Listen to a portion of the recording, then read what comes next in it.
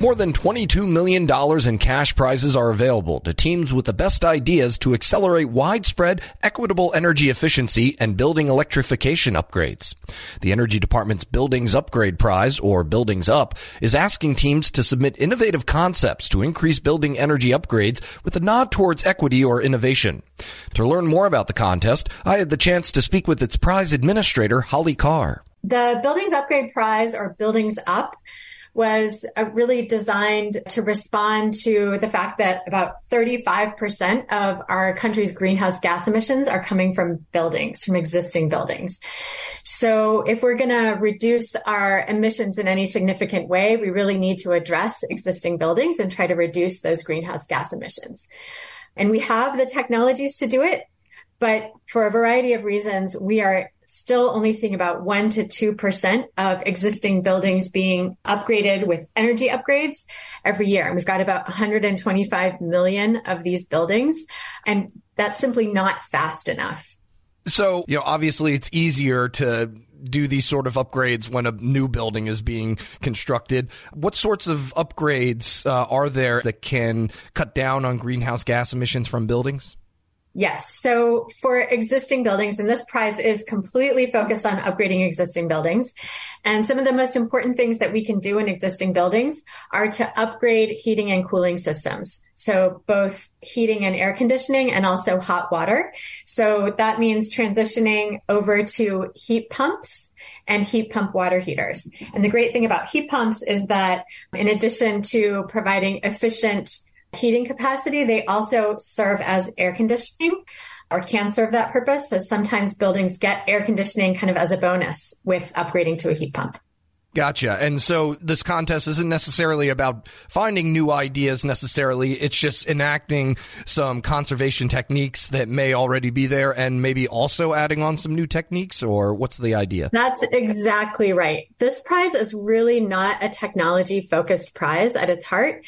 It's really meant to address these non-technical barriers to getting these upgrades done in buildings across the country at scale. So we've got the technologies. We've got the heat pumps. We've got the heat pump water heaters. We know how to insulate buildings. We know how to do air sealing to make sure that they're comfortable. But still, we are not getting the level of energy upgrades that we need in buildings to meet our greenhouse gas reduction goals. So this is really about addressing the financial, the social, the educational barriers, and other kinds of barriers to getting these upgrades done at scale. I see. So you're just trying to add maybe a little bit more incentive there for companies to address their building concerns. That's right. And with the recent Inflation Reduction Act and the bipartisan infrastructure law, we've had these pieces of legislation come on board that have provided additional funding for these upgrades. So they're more affordable than ever. But we still need to address these non-technical challenges and even remaining financial challenges to making these upgrades really no-brainers for the American public. Gotcha. And so how will this contest work? Are you just going to go, I imagine you're not going to go building to building. Is it going to be realty companies that are going to be able to submit, or how's this going to work? So we are looking for 20 to 60 multi-stakeholder teams that will be winners in this phase one of the prize. We do anticipate the prize to consist of about 4 phases over about 5 years. So this very first phase is the concept phase, and we're looking for 20 to 60 multi-stakeholder teams. We're really open to what those teams look like. They might consist of, you're right, building owners, local governments, tribal governments, state and municipal governments, nonprofit organizations, for-profits. We're really open to what those teams look like. We especially hope that the teams will include community-based organizations. And we have a really strong focus in this prize on making sure that these upgrades happen in what we're calling equity-eligible buildings. So low and moderate income buildings and communities, disadvantaged business buildings. So we have a strong focus for the prize in those areas. There are 2 pathways that teams can choose from to submit a concept plan. They can choose the equity-centered innovation pathway, which is really focused on teams that are committing to complete the majority of their upgrades in equity-eligible buildings, in those low and moderate income homes, in those disadvantaged business buildings, et cetera. And teams that make that commitment to focus their upgrade initiatives there will receive $400,000 in prize funding, as well as access to a whole ecosystem of technical assistance to help them take their concept to an executable implementation plan in about 12 months.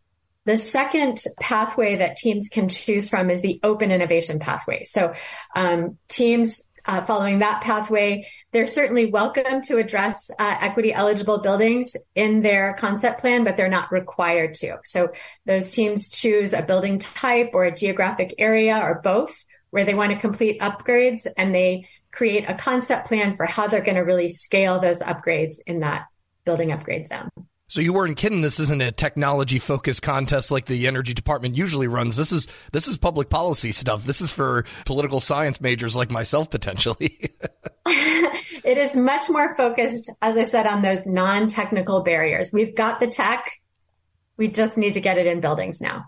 And where does this contest stand in the Department of Energy's? You mentioned the equity in technology-focused areas like this, and where does this stand in the Department of Energy's overall mission and goals pertaining to the Biden administration's directives? I would say Buildings Up is just right smack in the middle of our mission, specifically in the Office of Energy Efficiency and Renewable Energy. Our mission includes accelerating the deployment of technologies and solutions that equitably transition America to a net zero greenhouse gas emissions economy-wide. And that is exactly what we're trying to do here, particularly in the equity-centered pathway, to make sure that folks are not left behind in this transition to clean energy and being able to use that clean electricity that is increasingly available on our grid, thanks to solar and wind primarily. And I got a little ahead of myself there. How will the groups that submit entries be judged in this contest? How will you determine who has the best plan? Yeah, so folks can actually go right now to herox.com/buildingsup. And that's really the nexus for this prize and where all the information is. The rules, the official rules document is located there. And that the application will also be available for folks to submit their concept plans, will be available on that website February 18th. So teams can access that application. There are 4 or 5 narratives that teams will complete depending on which pathway they're choosing to pursue. So teams respond to those 4 or 5 narratives. They're fairly short narratives of about 500 words each. And that collection of narratives constitutes their concept plan. So we will have a group of reviewers here at DOE and some partner organizations that will review each of those applications, read through those narratives, and score them on a very specific set of questions. And so combined with those scores and potentially interviews that we may do with some teams, we'll make decisions on those 20 to 60 winning teams that will be a part of the cohort that will move forward in the Buildings Upgrade Prize. And will you be among the reviewers, or are you just dishing out the prize money? For this first phase, I will be a part of the review team, yes. But I do want to mention that we are really looking for in this prize new voices and new faces who perhaps have not participated in DOE funding opportunities in the past. The reason we chose a prize structure in large part is that it is simpler for participants to participate in. It's there's not as much paperwork involved. It's a little more straightforward than some of our other funding vehicles. And we really do want to see new faces and new organizations submitting applications to participate in this prize. So if applying for DOE funding seems a little daunting, we actually have an application support bonus prize available that is open right now. This is a prize of $5,000 and 10 hours of technical assistance for new and under-resourced teams that would like to try to submit a phase 1 application. So we'll provide some cash and some technical assistance to help folks think about their phase 1 application and get that put together and submitted. Hello, and welcome to the Lessons in Leadership podcast. I'm your host, Shane Canfield, CEO of WEPA. Today, I'm thrilled to be joined by Dr. David Wilson, president of Morgan State University. David has had a fascinating career and has garnered a long record of accomplishments from more than 30 years of experience in higher education administration. Came to Morgan State in 2010 from the University of Wisconsin, where he was chancellor of both the University of Wisconsin Colleges and the University of Wisconsin Extension. Before that, he held numerous other administrative posts in academia, including vice president for the University of Outreach, associate provost at Auburn University, and associate provost of Rutgers. And when we were talking earlier, too, you had just mentioned that you had a wonderful nomination at the American Academy of Arts and Sciences. And David, thank you so much for joining me. Shane, it is indeed a pleasure to be invited into this conversation with you. It's not in your in the short bio here, but I also know you served in some capacity in the Obama administration. Yes, I did, as a matter of fact. As I was leaving the University of Wisconsin, where I oversaw the UW colleges, I accepted the presidency at Morgan. And on my way into the presidency at Morgan in 2010, my name was advanced to President Obama to be considered as a member of his board of advisors on historically black colleges and universities. And so I accepted and served there for 8 years during his 2 terms. Amazing. You've had a fascinating career at numerous universities across the U.S. How did you become passionate about the education field, and what are some of the biggest lessons that you've learned?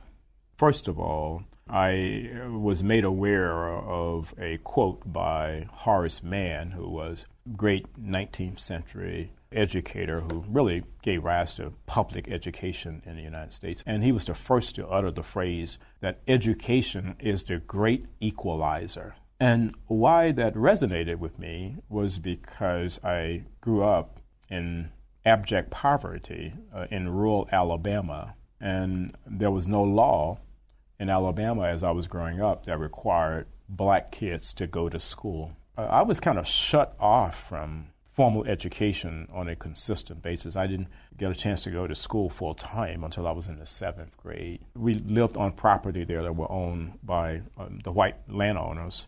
And so the owner of the property, a white woman, would bring down to this little shanty that we lived in, and she would bring Look and Life magazines. My mom, she would make us as children plaster these pages of Look and Life magazines against the wall of this little shanty to keep the cold wind out. I would take a kerosene lamp and go around the walls reading those articles in Look and Life magazines, which is when I first came across the phrase of Horace Mann.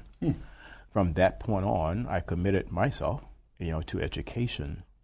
It's an amazing story, and 2 things occur to me. One, it's almost incomprehensible that this happened during our lifetime. That to me is almost shocking. It's also truly inspiring that you recognized that you could do more and sought out to do that and were successful at it.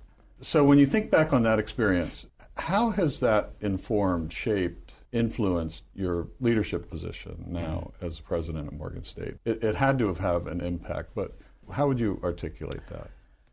So if you go back to that Alabama environment, what I saw, it was just so many people, my own brothers and sisters, who were 10 times smarter than I was. But my first 5 brothers were illiterate.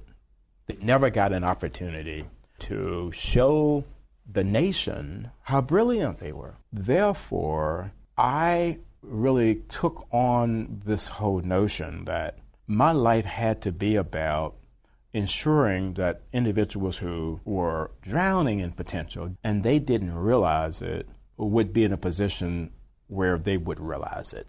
I was never ever about positions that would enable me simply to replicate privilege. I don't care where you went to school. I don't care what type of family you came from. I think that's where sometimes we kind of get education wrong. We have institutions that want to define themselves based on how many students they don't admit. I'm about just the opposite, taking individuals who are absolutely stellar and don't realize it and bringing that into existence for them. You've had so many opportunities that you could do other things, perhaps at larger organizations. but you're where you want to be on purpose, by design, for the kinds of reasons you just talked about, that it's fulfilling. But can you talk a little bit more about that?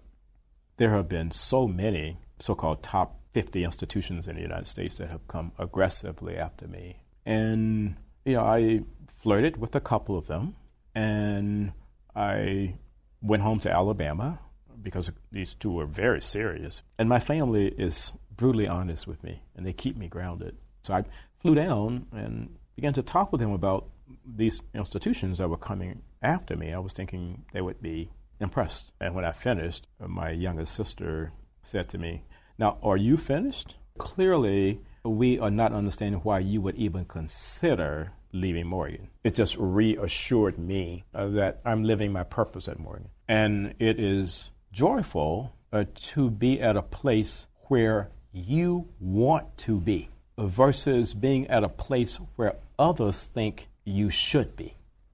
One question that I always have to ask, is there one leader or maybe a couple of leaders that have inspired you, you mentioned Horace Mann, I don't know if that fits in this category, but what might be a couple of leaders that you remember that inspired you, that gave you purpose, helped shape your life? In 1989, when I was selected as a W.K. Kellogg Fellow, we had to be introduced to leadership that was different in a lot of ways than the leadership that we had been exposed to. In February of 1990, Mr. Nelson Mandela was released. And that's where I wanted to go and meet Mr. Mandela. We had no idea that he would grant an audience, and he did. He granted an audience, and Mr. Walter Sisulu did as well. So here I am, having grown up in Alabama. I harbored some anger toward the society there that kept me from realizing my potential, and then kept so many others like me from ever realizing their potential. At the end of a conversation that we had, someone asked Mr. Sisulu, "We're leaving this conversation thinking that you harbor no anger towards a society that locked you away for 27 years. Are we leaving with the correct conclusion?" He said, "I harbored no anger or bitterness toward the society that locked me away for all of those years, because I and others like me knew that what we were doing was the right thing. If you commit yourself to doing the right thing, there should never, ever be any space in your heart for anger or bitterness." And that was transformational for me, and why I respect and admire Mr. Nelson Mandela and Mr. Walter Sisulu today. That is a great story, and it, with all the accomplishments through your life, I'm sure it had a great impact on your ability to go as far as you have, and you're still going. Well, I have a takeaway in terms of leadership lessons I've learned. We would be well served as a nation if I think we created these opportunities for young people at various stages to really, first of all, see the United States. And then we need that same opportunity globally. As a result, when you do that, you understand the history over here, you understand the culture over here, you got to understand the world beyond an intellectual understanding. You want to think of your maturation in a way where your brain can never, ever, ever be hacked. So that's sort of the way. That I kind of see all of that. That's brilliant. And being born in rural Southwest Kansas, flyover country, as they say, I can tell you that your comments about travel and getting out, not just reading about it, but actually traveling, it really is important. It's absolutely critical for someone's personal development. I happen to think so. Well, Dr. David Wilson, thank you so much. I love every single piece of today, but also your life story. It's really impressive, inspiring, and thank you for sharing it. Shane, today. Thank you very much for inviting me to have this conversation with you again. And I'm Shane Canfield, CEO of WEPA. We'll see you next time on the Lessons in Leadership podcast.